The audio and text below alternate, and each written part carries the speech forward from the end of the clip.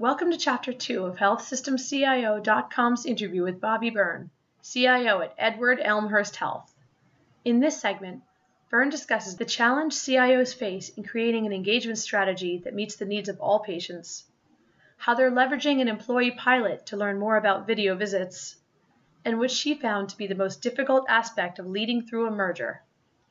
HealthSystemCIO.com podcasts are sponsored by Imprivata, the healthcare IT security company ranked #1 by KLAS for secure messaging and single sign-on. For more information, visit their website at imprivata.com. One of the other areas I wanted to touch on was the new role that you have as Executive VP of Consumer-Driven Health. And it seems like something that should dovetail pretty well with the CIO role. But can you just talk about what this role entails? Yeah, so it's actually kind of interesting because I had been talking about this role with our CEO Pam Davis, and we're trying to figure out exactly where the boundaries of the role are and what types of things we should be doing. And I was describing it to a colleague in the organization, and they were saying, well, what does this mean? And I sort of was talking a little bit about some of the strategies, and they said, oh, I didn't know that was consumer-driven health. I thought that's just the way we did things. And I think that's part of it is that we really pride ourselves in moving quickly, tolerating mistakes, sort of failing fast, moving on and trying something new and different. So this role and kind of this consumer-driven health team, the concept is healthcare is changing.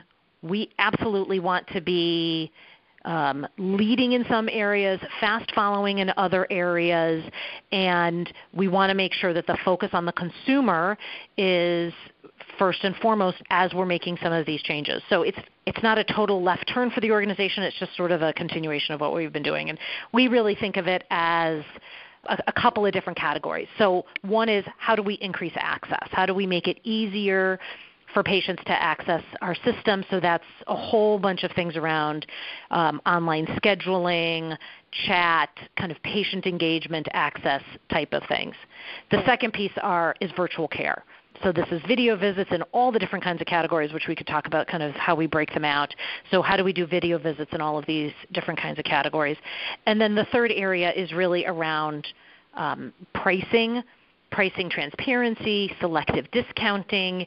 How do we respond to the consumer who is increasingly paying a lot more of their healthcare dollar with high deductible plans, et cetera? How do we really appeal to that kind of consumer? Right. And underlying it all is saying that there is not really one consumer anymore. My 91-year-old mother is very different than my 18-year-old daughter in the way that they consume healthcare and the way they want to consume healthcare. So we really even if they had a similar request for a primary care appointment. So we really need to be responsive to the different segments of our patients as they really do act more like consumers. Right. And I can imagine that is a difficult thing to kind of get a handle on because, like you said, we're talking about a really huge variety in terms of patients. And with the youngest generation, we're just seeing so much more engagement than ever before. So I imagine it's a lot to kind of stay on top of those various needs.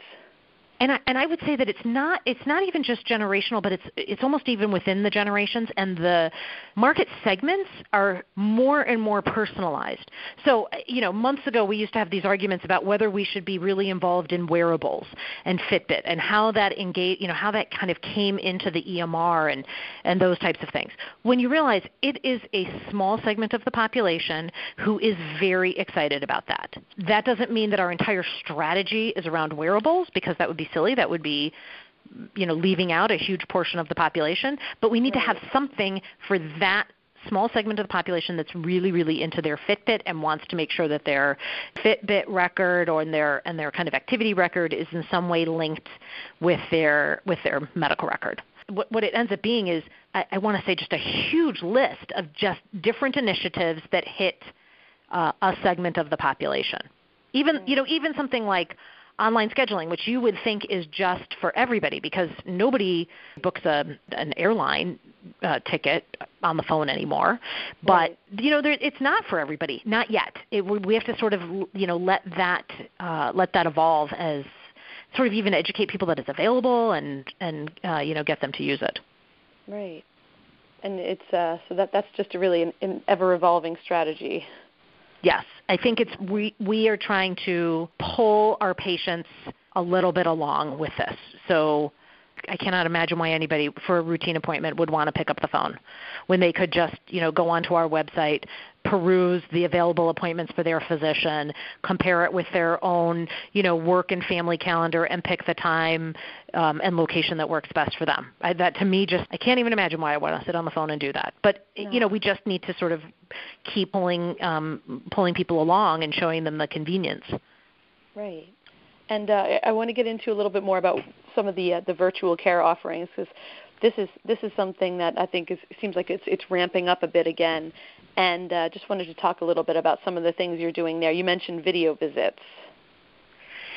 Yes. So video visits, I will say, are a challenge. I do think we are ready now. I think from a technology perspective, from an interest, from a patient interest, from a provider interest, I think that we are there. So even though people have been talking about video visits for really a long time, I feel like there's just enough coming together that we can do this. So what we have done so far is launched low acuity video visits. So this is rashes, colds, flus, sinusitis, UTI, those types of things. We've launched it only to our employees, and we've launched it for no charge. And that's because we really want to get some adoption and really start to learn quite a bit about the pace and the cadence of how video visits work.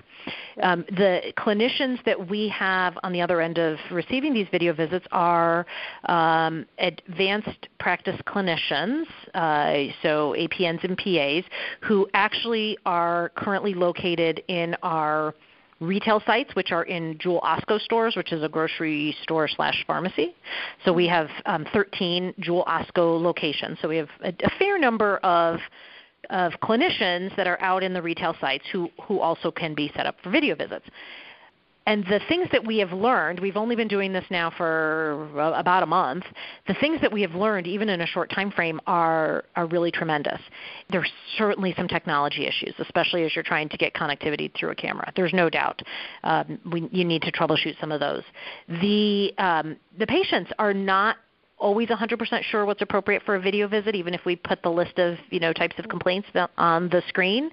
The clinicians themselves are learning how to do video visits. How do you do a physical exam over a video is very different. So there's a fair amount of learnings that we've already gotten from these on these low acuity visits. I think as we do in our next round of visits, which will be behavioral health and some chronic care conditions, I think we can take the learnings from this first pilot and translate it.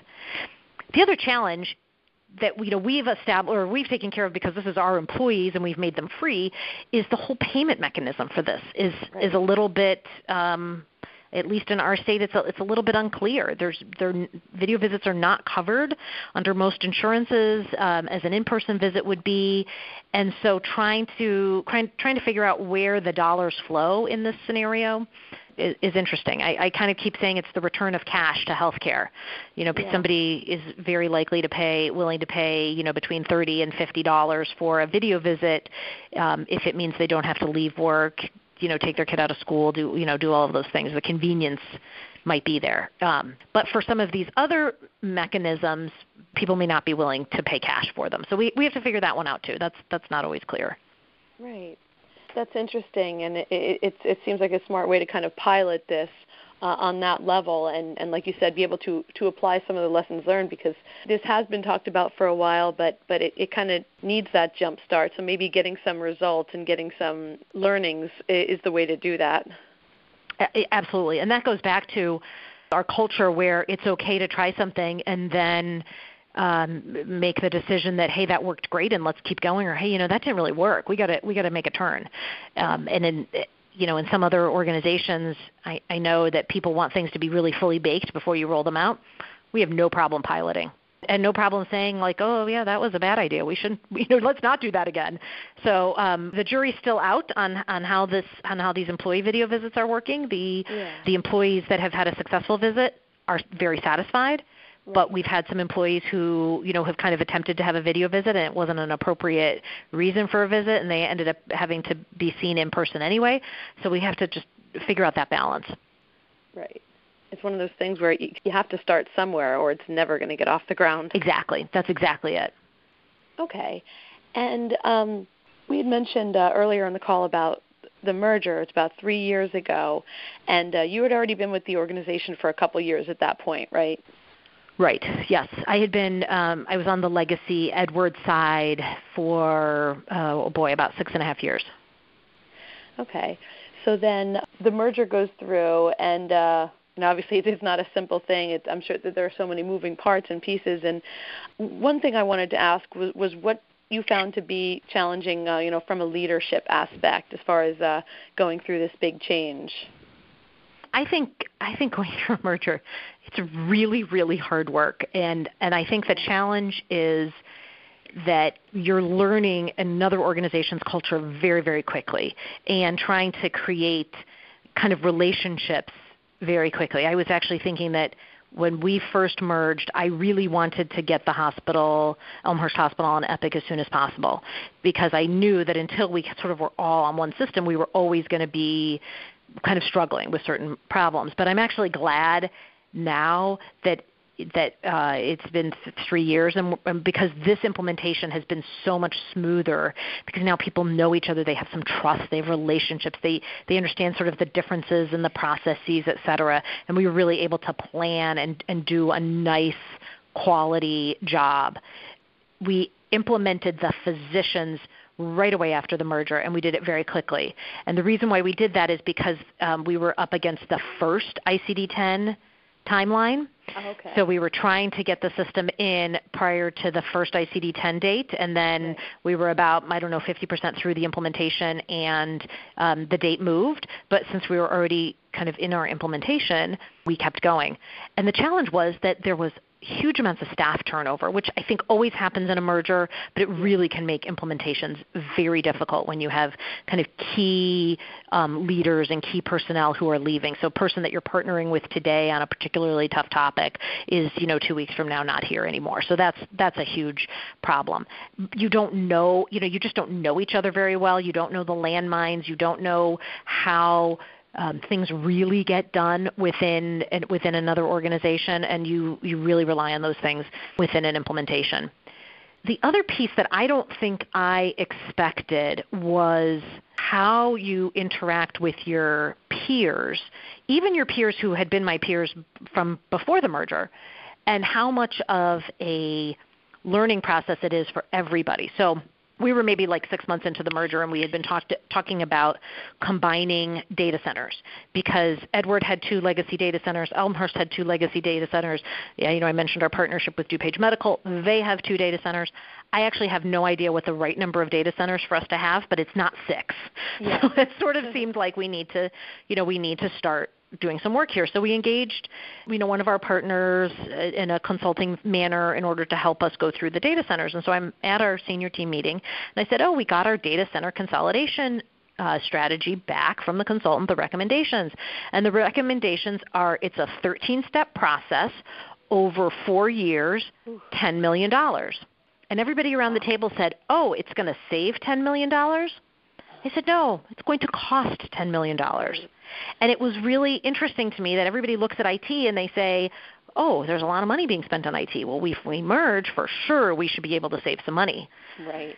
And I think long term you probably can save some money. I will tell you 3 years in, we're maybe starting to hit some money saving opportunities, because you have to spend a whole lot of money to get onto a single platform, to get into a single system, a single network, single email, et cetera. You have to spend a whole bunch of money before you ever start seeing savings. And I think that's just a big, education piece for myself and for my peers. Yeah. Thank you for listening to this podcast from healthsystemcio.com. To hear other podcasts, visit our website or subscribe to our account in iTunes at healthsystemcio.com/podcast.